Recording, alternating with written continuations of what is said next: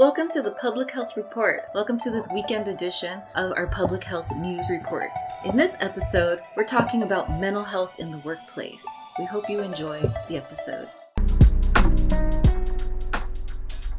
Before we begin this episode, I do want to invite you on November 2nd to the 4th to the People's Public Health Conference. This conference this year is hosted by the Autoimmune Community Institute, an autoimmune organization dedicated to health equity. And it's taking place again online, November 2nd to the 4th. And it is the National Public Health Conference that transforms communities. This is our second annual Public Health Conference, the People's Public Health event. And it's happening again online. It provides a platform to democratize public health discussions, provides space for community-based and equity-focused action. This conference was created last year in response to public health conferences that had met only in person during a pandemic, requiring costly admissions, lacked a lot of focus on how to control COVID at the time. So the cost of large conferences can be prohibitive for many community leaders, students, and underemployed or unemployed public health leaders to attend. Registration involves a sliding scale amount of $25 to $55 a person, and also the opportunity to donate to the Autoimmune Community Institute. There are also volunteer waivers for registration. Learn more at info@acicommunity.org or go ahead and register the November 2023 conference at thepeoplespublichealth.org. Welcome to this episode of the Public Health Report. I'm your host, Dr. April Moreno, on addressing mental health challenges as the theme this episode.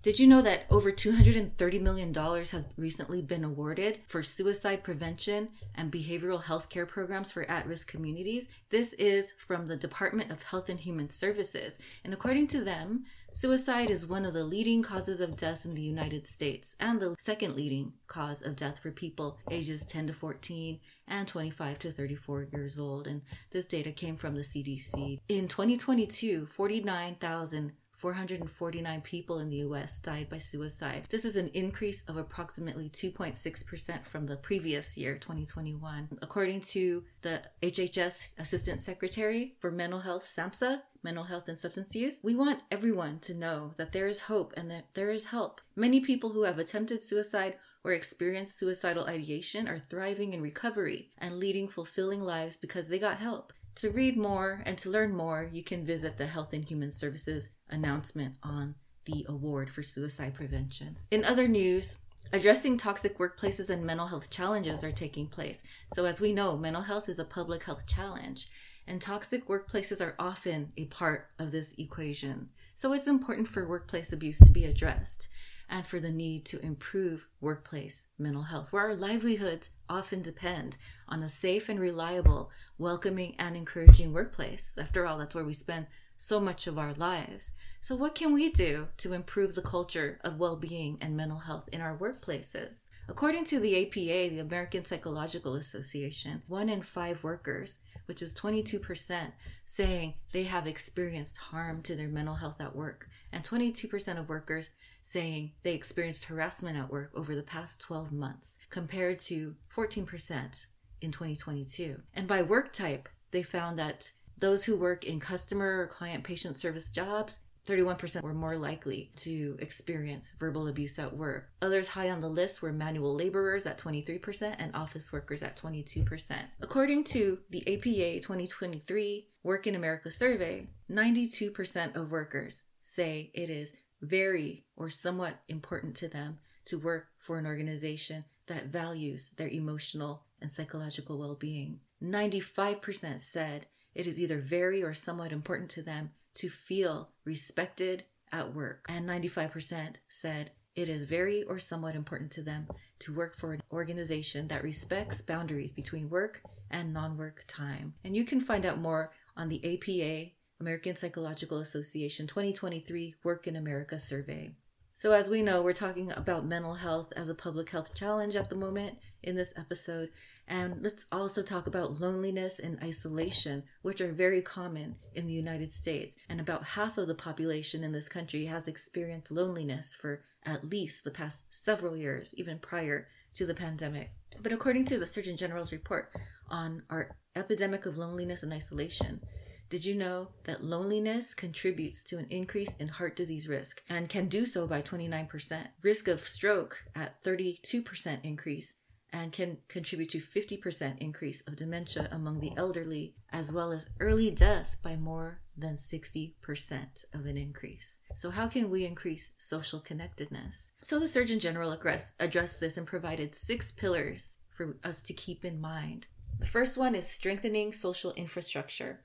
The second one is to enact pro-connection public policies that encourage social connectedness. The third one was to mobilize the health sector to address loneliness and intervene accordingly. The next one is to reform digital environments and then to deepen our knowledge and awareness through research on understanding the causes of social disconnection. And finally, continuing to cultivate a culture of connection and for all of us to make an effort to engage with others. And more information on this can be found on the Surgeon General's report called Our Epidemic of Loneliness and Isolation. In podcast news, with the Public Health Networker, our signature podcast, we featured our newest episode with Eric Cardenas this week of Zocalo Health. In honor of Hispanic Heritage Month, join us as we speak to Eric Cardenas of Zocalo Health to address the needs of Latinx communities and healthcare. We're pleased to share this episode with Eric Cardenas being interviewed, who is the founder and CEO of Zocalo Health. We discuss the needs of Latinx communities in the U.S. and how clinical care works in partnership with public health to serve communities. Zocalo Health is a startup health organization serving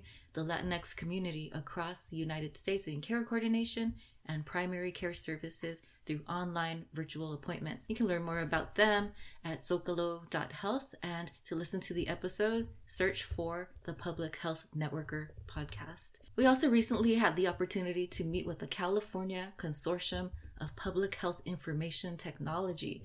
So this was a conference that took place recently in Bakersfield. And the opening keynote is what stood out to us. This was with Lisa Lewis-Person, the Deputy National Coordinator for Operations and the COO of the Office of the National Coordinator for Health IT. This presentation, this keynote speech was excellent, focusing on diversity and representation and equity in health IT, public health IT, both in the field and in the data itself.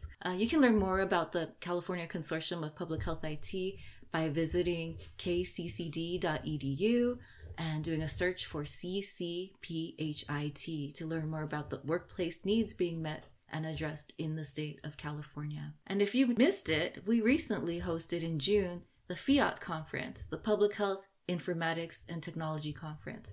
We still have those recordings available. It's 3 days of conference materials by key researchers, leaders in public health departments and organizations to talk about the latest technologies in health IT for public health, including blockchain, GIS for health solutions, machine learning, NLP, natural language processing, and more. And if you sign up for access to the recordings, we can provide CPH, Certified Public Health, and CHES or MCHES credits as needed for watching the event. Finally, we welcome you to the West Coast Public Health Conference taking place in March 2024. Please support the success of this inaugural event to showcase public health locally, nationally, and internationally. Join us in our mission to grow public health centers of excellence this side of the Rockies. We wanted to provide a networking space for local and regional public health professionals west of the Rockies, while welcoming professionals, academics, and students who enjoy networking on this side of the country. So we decided to create this dedicated event on the West Coast to highlight and cultivate public health excellence and best practices based on the unique demographics, social determinants, and health concerns of the Western states. Join us as we talk about the newest public health research topics, outreach, and health communications. Join our public health podcast networking and awards event taking place. Participate in numerous opportunities to network with others in academia, public health departments, and businesses,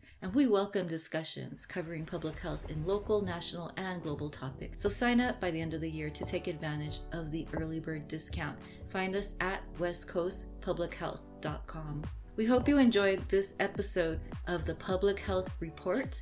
And again, I'm your host, Dr. April Moreno. And to learn more about us, visit publichealthpodcasters.com. We hope to see you again soon.